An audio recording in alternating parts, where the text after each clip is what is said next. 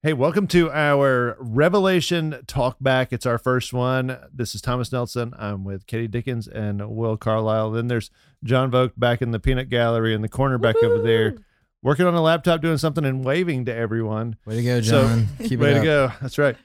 Hey, we're going to try to rapidly run through a few questions that we've heard pop up after last night, which was our third night in the book of Revelation. And just to review, we covered chapter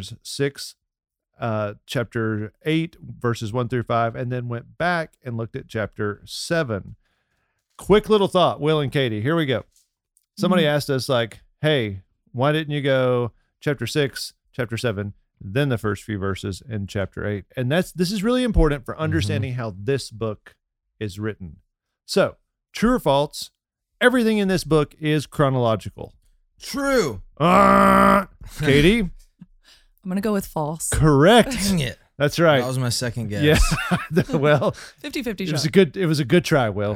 We'll give you Next another time. chance later. Next time. That's right. Not everything in this book is written chronologically. It is an unveiling of a vision. John sees and hears different things, and there are times that he sees what is coming down the road, and then what else is going to come after that. But then there's other times when the vision steps things back. And so go ahead. I was just going to say a quick side note on like helping understand that sort of structure. If you think about the book of Isaiah 9, you have that, famous "For unto us a child is born."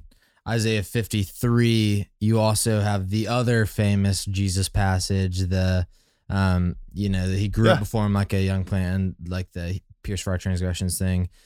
The messianic promises are not like, it's not like this big timeline and then there's like this messianic section, but it's kind of different windows throughout the book. So it's kind of written like that. Yeah. I think that's very important. Were you going to say something, Katie? I was going to talk about the mountain range. Yeah. Metaphor. Say that. So this was helpful. I asked my dad about these prophecies, and he said he thinks of it in terms of like you're looking at a mountain range. And when you're looking at it, so you're just looking at the text, it all looks like it's flat. It all looks like the same distance away, but some of those mountains are way closer. Some of them are super far from those front mountains. Some are in between. And it's, with some of these prophecies, as far as when they happen in history, in this book, they may all look like they're all, on the same plane, but there's all these different planes of when it happens. So there's literally a picture of mountains behind you right now, and if you said, what is the distance between them all, how far apart are they, which one's like, you can't really tell. No, it's very hard to tell. And so that's the beauty also of Revelation, and I think us going over like the 30,000 foot view, spending 8 or 9 weeks in it. Some people will spend a year in it. You can continue to dig in this book. And so now chapter 6, 7, and the first few verses in 8 are fairly chronological. However, the reason we skip to 8 is because 8 has the 7th seal. And so if you're just going in order of seals, you're going to go all of chapter 6, then you're going to go to chapter 8. Chapter 7 really kind of describes this moment within the 6th seal. But it bleeds over a little bit, and it's just easier to say, let's look at all 7 of the seals, and then let's go back and look at this moment that's captured in the midst of those seals. Yeah. So that being said, you should just go back and listen to the sermon, read the text for yourself, but without rehashing everything we talked about, we do want to hit a few specific things. What do you think about verse 1 of chapter 6? These seals are judgments of God, right? Like the 4 horsemen that, in my opinion, and again, this is, I'm open to debating this with folks. In my opinion, the 4 horsemen happened pretty close together, or right around the same time. I think the next 3 seals are sequential. It seems like they kind of unfold one into the next. But it's Jesus who opens these seals of judgment, and that's fascinating. I always think of like the devil doing all these bad things, but Jesus like releases these seals of judgment. What do you think about that? Yeah. I loved your comparison last night to the book of Job, because I immediately thought of that. How, Satan approaches God, and it says in verse 7 in Job 1 or Job 2, he says, Satan went out from the presence of the Lord and struck Job with painful boils. And how previously in that chapter, the Lord says to Satan, behold, he's in your hand. Like the Lord is giving the permission for what happens, and he's sovereign. Like he is still sovereign over everything that happens in his life. And I think that, Yeah. you know, is equally applicable here. Yeah, I mean, I was trying to find this real quick. It's in, I think, Genesis 9, but it reminds me of the covenant God makes with Noah, and it's really like this full circle fulfillment of the beginning of this. Of, you know, the God promises to never flood the earth again with water, but He says it will one day be flooded with fire. It will one day be destroyed, and so it's kind of like a reminder that this is part of this huge, you know, storyline that spans the whole Bible. No, I think you're exactly right. I'm looking up a quote from one of the guys, a guy named Colin Smith. I'm using several different folks who have written on Revelation, but this is one of the guys I've used. He says, we might want to question God's motives and his purity, but since we have no concept of what it is like to be holy, pure, and righteous, we're in no place to judge the Lord. We don't know what is best or what is truly good. He does. Mm-hmm. So the believer needs to rest in that, even though it seems as if evil surrounds us and all is lost. Yeah. There is something really holy about this book, and I think it's that's part of the reason it's revered. Part of the reason it's even avoided, because there is such this X factor of you're seeing God do things, and He's not giving a justification all the time of like, and this is why I should do this, or this is why I should do that. We're seeing him act, and it's up to us to respond and say, okay, do I trust that he is good in this? Do I trust that he has a plan in this? But it is very Job-esque at the end, where he doesn't necessarily answer all of Job's questions, but he shows, but Job, I'm God. Yeah, exactly. Absolutely. So were you going to say something else, Will? Nope. Oh, I thought you took that breath, that pregnant pause of like, and I have a thing. Something to say. Well, do we want to run on to this next one? Because I think our very own, can I name the person who wanted to know about this? Kylie Dolan. Why not? Yeah, Kylie. Yeah, Kylie, if you're out there on podcast land, this is for you, kid. She asked about the plague, where one of the horsemen is not to touch the price of oil and wine, but can run up the prices of the things that are valuable. So I thought this was a very interesting one. And it says, when I opened the third seal, I'm in verse 5, chapter 6, I heard the third living creature say, come. And I looked, and behold, a black horse, and its rider had a pair of scales in his hand.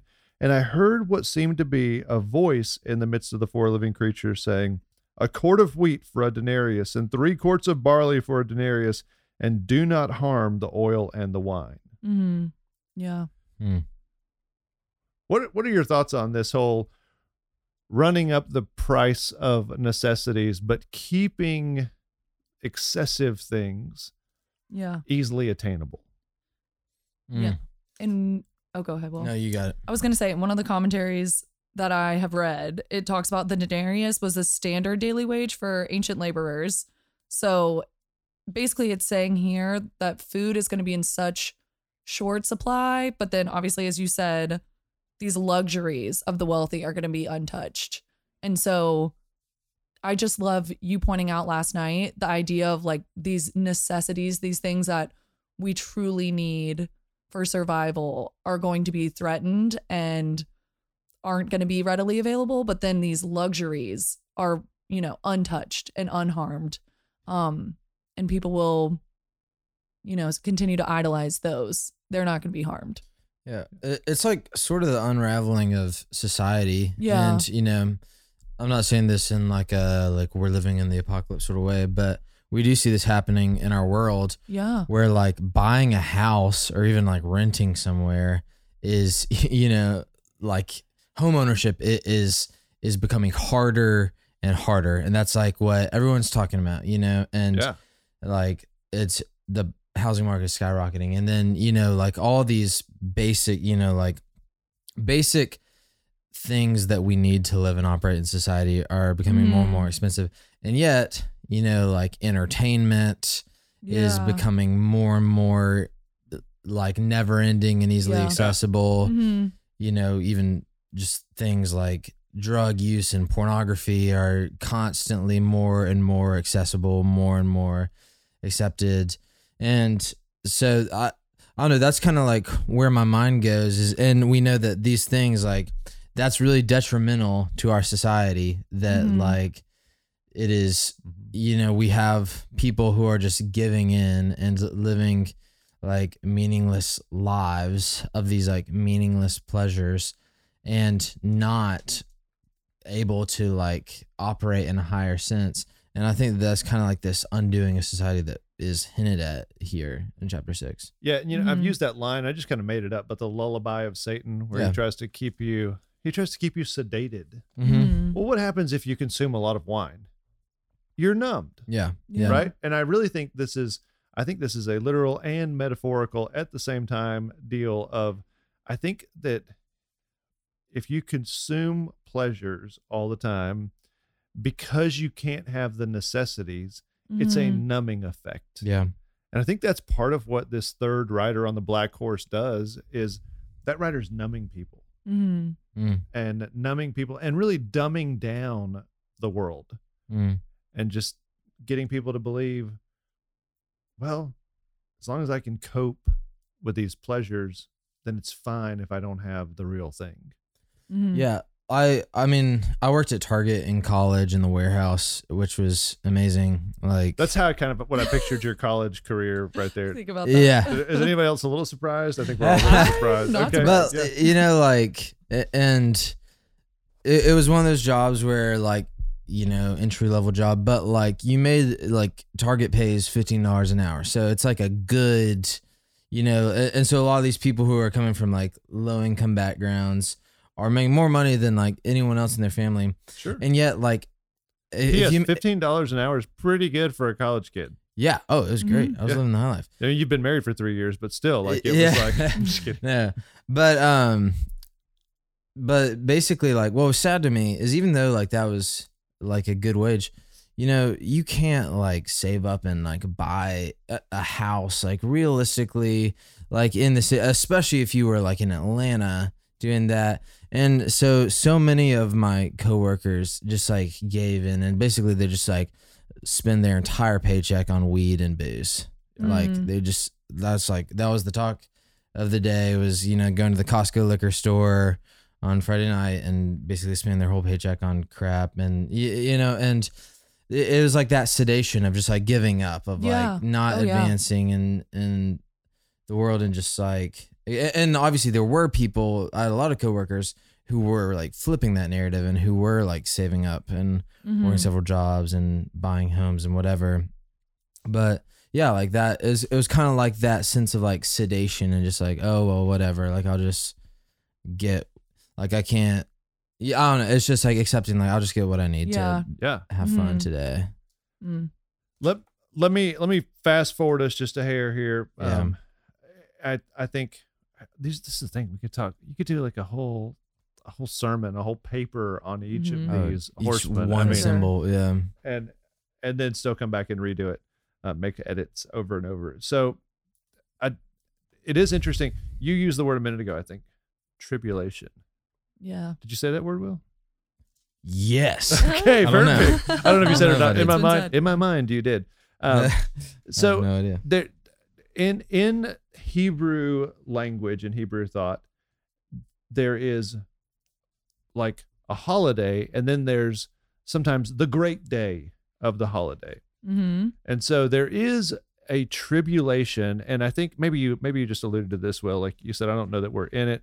I do actually think that like this is all part of the tribulation. These 4, which is a trial, a testing, the judgment of God. These 4 horsemen that came out, they're a part of it. Clearly, there are Antichrist. Clearly, some of these things are happening. I think some are yet to happen, and that's my conviction. People would debate that with me, but I think some of these things are yet to happen, but some are happening. there is this idea in Revelation of not just the tribulation, but check this out, the great tribulation. Yeah. And so that is when the great day of the Lord happens. That is when, and Daniel talks about that. That is when like things are going to go like from bad to worse to like really worse, because people are going to realize God is showing up. Parallel that with the plagues of Egypt, and they started rough, but then they got really, really bad. So there is going to be a great tribulation. I don't know that I don't think we're in that right now. I think that would be unmistakable. It seems unmistakable as you read Revelation. Yeah. But as you read this, there is some moments where you might wonder, like, is that really happening or not? For instance, the sun becoming black. Is that just like metaphorical literature, or is like the sun, does it like disappear somehow? Yeah. Yeah. What, you're looking at me like you have a thought there, Yes. Katie. I'm ready. Well, I think obviously people have different takes on it, different interpretations, but I know we talked about just the different times in scripture where we have seen that, whether it was Jesus on the cross or, you know, when the Lord comes down at Mount Sinai, when Egypt was judged with the plague of darkness. I think it's just something that we've seen in a time and place in history, or even with the sun, like the Lord has caused the sun to stay in the sky when the Israelites are battling. So, I mean, I loved how we talked about last night, just the possibilities of this being an actual, you know, tangible physical event versus something that we are interpreting symbolically. But then, of course, it just depends on the interpretation. But I think it's important to look at when it has happened. I'll tell you how I read this, and I'll read the verse. It's in chapter 6, verse 12. When he opened the sixth seal, I looked, and behold, there was a great earthquake, and the sun became black as sackcloth. The full moon became like blood. Now, this is interesting to me. So what we see John do in this book is he hears things sometimes, and then he turns and he looks. When he looks, it's often a different description than what he heard. It's an accurate, full description. And so in chapter 6, verse 12, he says he looked, so he sees this happen. He sees an earthquake, and he sees the sun go black. And then he uses a simile. He says, black as sackcloth. And so I think I would read this part as a literal thing that happens, a great earthquake, and something, I don't know what the sun, how it goes black, or what that fully entails. I think that is to be determined, but it does seem like that's what happens here. See, I actually would read that symbolically because of the simile, which like who's to say one way or the other? But when I read that, like to me, sackcloth, that's like this sign of like poverty and repentance often, or whatever, or just penance, paying for sin. In the scripture, likewise with the full moon became like blood. So I don't know. I think that's one of those things where the like historical, like that could, I don't know, like it could happen. Like it's certainly not outside the realm of like God's power. But it also like could be this really strong, like him connecting it to these symbols. Could be pointing to like a more non-physical reality. Yeah. I think something that has really stood out just in conversations about Revelation in this series that I think is important for all of us is just that there are people, such intelligent and smart people that are on both sides of the camp that are, have these strong opinions loosely held. I like that phrase. And just strong convictions about, okay, I really think this is symbolic, or I think this really refers to AD 70, or I really think that this is happening way in the future. And I think if we get too attached to those ideas, then it is becoming like a selfish, prideful, it's about how smart I am. So anyways, I think the smart people on both sides of the camp it's good for us to have the strong opinions and have them loosely held. Yeah, Agreed. and I think it's also interesting to go back to the Olivet Discourse, Matthew 24 and 25. And it's interesting. Jesus says in verse 29 of chapter 24, immediately after the tribulation of those days, the sun will be darkened, and the moon will not give its light, and the stars will fall from heaven, and the powers of heaven will be shaken. Then will appear in heaven the sign of the Son of Man, and all the tribes of the earth will mourn, and they will see the Son of Man coming on the clouds of heaven with power and great glory. And he will send out his angels with a loud trumpet call, and they will gather his elect from the four winds, one from each end of heaven to the other. So I just think I think it's good to ask the question, okay, if it is metaphorical, why would it be metaphorical? And if it is literal, why would it be literal? And which one seems to make the most sense? So I see like, man, well, Jesus did say this is what's going to happen. And so I think it's literal with a poetic flair to it. I don't know how it's all going to go down, but it seems to me like it will go down pretty similar to this. And yet at the same time, I think we should all still be able to have lunch together and Yeah. be in fellowship with one another. John shaking his head. No, he really wants to take sides of a camp. No more of that. So I think as you hear me teach it, you probably will hear me teach it a little more on the literal side. I am looking at commentaries from different people that are persuaded different ways. And so I'm trying to go as neutral as I can go while still teaching the text. But if you noticed, I left out things like the rapture last night. No. I didn't say anything about the rapture. There are a lot of folks that think after chapter 6, the church is or after the sixth seal, the church is gone. And I think this is where, by the way, people come up with the three ideas of post-trib, mid-trib, pre-trib, as far as a rapture goes. Just a quick little deal, because I'm probably not going to preach much on this. But if you are a believer in the rapture, meaning that the church is taken away and brought up to heaven with the Lord as God gives the final judgment, then a lot of people would say the church is taken as this sixth seal is open. This would be the great day of the Lord. Other folks would say they think the church goes through the tribulation a little bit, and they would be taken halfway through. That would be a mid-trib. And other folks would say the church goes through the whole persecution and tribulation, and then God brings the saints to him and he judges the earth, and that would be a post-tribulation. So there's just a little bit, if you've heard those views, we'll get into later on, like millennial and amillennial and that kind of stuff.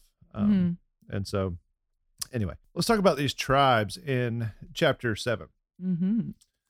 You have 144,000 of Israel sealed, is what the top of my chapter 7 says. And obviously that's the human heading in there.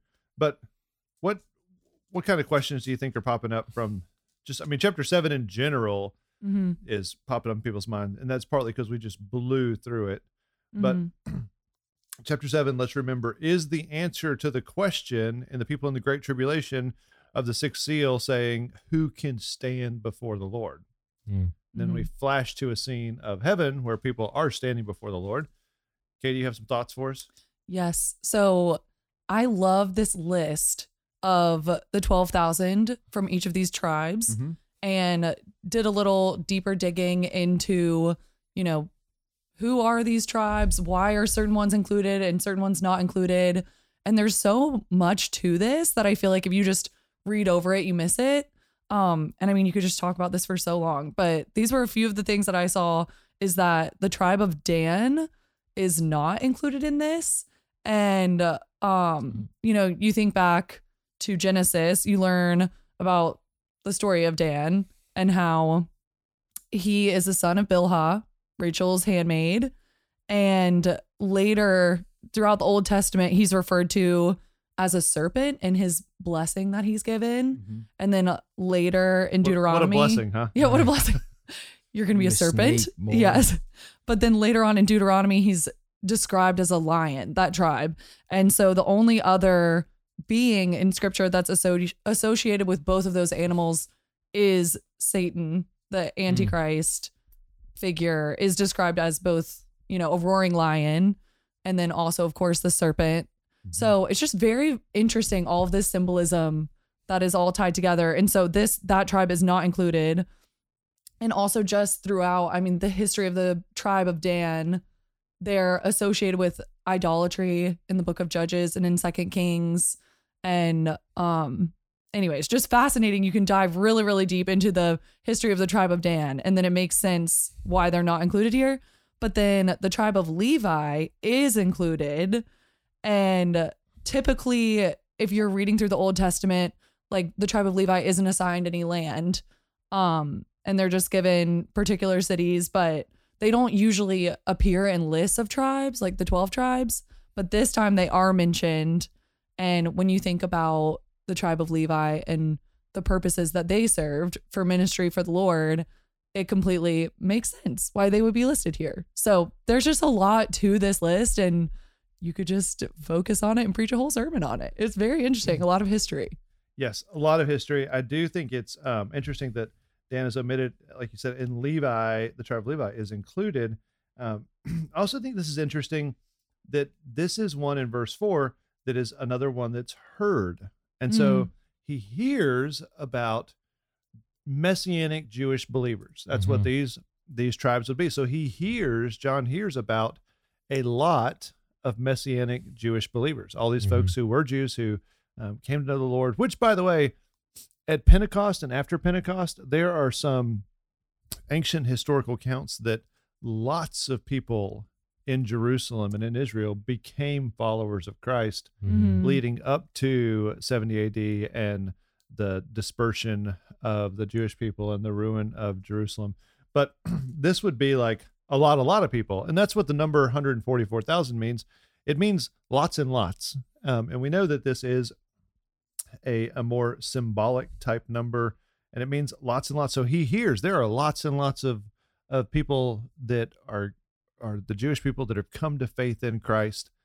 Then he looks and sees. And do you see the difference? What he hears about all these Jewish believers, and he hears a specific order and a specific tribes. But then he looks, and what does he see when he looks? Yeah, the great multitude. He sees a great multitude. And so now this is another one of those like interesting readings from the book. He hears, and what he hears is accurate. He hears lots of Jewish people have come to faith in Christ. And I think we can look elsewhere in Scripture, and it seems that there will be a lot of Jewish believers that come to Christ as the future comes on. But then he looks and he sees the heavenly crowd, and he sees all kinds of people, not just Jewish people, gathered before the throne. I think that's really powerful. In verse 9, after this, I looked and behold, a great multitude that no one could number. Yeah, to me, like, I mean, Revelation, it really is so much more connected. Like, to me, it is so much more connected to like Old Testament prophecy books than any other book in the New Testament, and other than like the presence of Jesus, like, and basically every other way, it's got way more in common with like Isaiah or Zephaniah or something like that. But this moment is like this really powerful moment that's foretold in like Isaiah 56 and or 57 and these other Zephaniah 3, these other moments where basically like God prophesies that there's going to be this day where he gathers his people, and then people from all nations will gather around and be joined around the throne. And so, it's like this beautiful image of like that happening. And, even just like the contrast of like, there's 144,000, which is, that's 12,000 times 12. Yeah. And so it's, I would definitely say that number is less of like a precise number and more of like a symbolic number. 12, you've got the 12 tribes, the 12 disciples. That's kind of like the God's people number. And then that contrasted from this innumerable multitude. And, like, I don't know, that's a powerful image to me, because like 100,000-ish people that's like a lot of people, but that's like a it's like a SEC football stadium of people, and then surrounded by like an innumerable multitude of others. You know, it's like this idea that, you know, what God started in Genesis 12 is that was just a seed that was planted, that out of which this huge vineyard has grown. And and it's really clear in the New Testament that like these authors don't want God's people to miss that like this is for all people. Yeah. Seeing God's heart for the nations on display here is so powerful. Yeah. I remember having a conversation with a friend who isn't a believer, and one thing that we talked about was he just sort of sees Christianity as a Western religion, and as, you know, and obviously you could talk a lot about imperialism, you can talk a lot about, you know, just different things in history, but I think images like this, and of course just Christianity did not start in the US of A. Like this is not the birthplace of Christianity. Yeah, that's right. We are borrowers. When it comes exactly. To We're borrowers. This is a 100%. faith that originated in the Middle East. Yeah. Yes. And that's exploding in China and just all around the world. Like this is not, you know, American Christianity. There's a bunch of Americans gathered around. Like this is, as it says, a great multitude of all nations, tribes, peoples, and tongues. I think that really blows our minds if we actually pause and meditate on that. It's so powerful, and it's very humbling for us to see ourselves in that context. I think is very healthy, a good reminder. It is. I do think it's important to remember there is a distinction here. He does talk about the Jewish believers, and that's a distinction because, and then he talks about all the believers that are the people of God. And so there is a distinction the way John sees it or hears it and sees it. And I do think that it goes back to, you know, if you read it, Romans 9, 10, and 11, what you get to is there's a veil that's over the eyes of the Jewish people. And that veil, that hardening of the heart, actually we benefited from, because when that hardening of the heart happened to the Jewish people, well, they were like, well, who's going to receive the message? Let's keep going out into the world. So they got into the Gentile world, and the Gentiles received the gospel. Like there was a hardening of their heart. And now we see like a softening. Yeah. And all these people that have come to, all these Jewish folks that have come to faith, and then we're all part of God's family. We're all put in together, and it's a beautiful thing. And then they celebrate the rest of chapter 7 is they celebrate Sukkot. They celebrate the Feast of Booths. And I would challenge you on your own, if you're listening, just do a little research on Sukkot or the Feast of Booths. It's the happiest feast of all the 7 feasts. Like imagine it like a giant family camping trip with your family and like all your family friends and their family friends. Every year in Jerusalem, they would come to Jerusalem and they would camp out, and the kids loved it and the families had a great time. And they would remember the Israelites in the wilderness in their tents, following the Lord around, and they would just celebrate. They were like, look what God did. And now we dwell with God in this temple, like in this town where the temple is. Yeah. But now these folks are celebrating once again fully, and they're celebrating being with the Lamb, and they're clothed in white robes.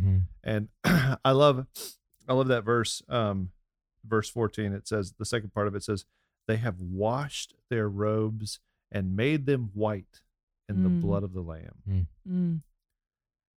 We're going to keep seeing this theme come up over and over and over again in the book of Revelation. There are those who, by God's grace, have washed their robes. Well, just listen to the language. Washed robes in blood, and they come out white. Fascinating, super poetic, super real language. And simultaneously, there are those who are repulsed by the Lamb. This book is going to leave no one in the middle. And that's I think my challenge as we move forward these next few weeks. Do your research, ask your questions. Is it figurative? Is it literal? Is there a rapture? Is there not? Is there, like, how does this all play out? Like, ask all your questions, but continue to come back to this idea, this truth, that there are sheep and there are goats. There are saved and there are unsaved. There are God's children and the children of promise, and there are the children of wrath, and there is no one in between. And that ought to be a somber thought and a sobering thought, and one that gives us a real sense of urgency. Yeah. Mm-hmm. Let me be a light for the Lord. Let me not be ashamed of him. Let me have an opportunity to talk to this person or that person about this wonderful Jesus. Yeah. I think that's a good place for us to maybe land the plane. What do you think? Yeah. Yeah, I mean, we could absolutely. go way too long. This Yeah. is Need it's to land the incredible. plane. It's incredible. All right, well, we'll land the plane, and we'll come back in. We won't come back next week. We're taking a week off. We'll come back in 2 weeks, and we'll do another one of these. Yeah. All right. Hey, for Katie Dickens and Will Carlisle, I'm Thomas Nelson. I don't even know why I said it like that, but that's just how we do it at Christ Covenant. It is. Thanks for listening.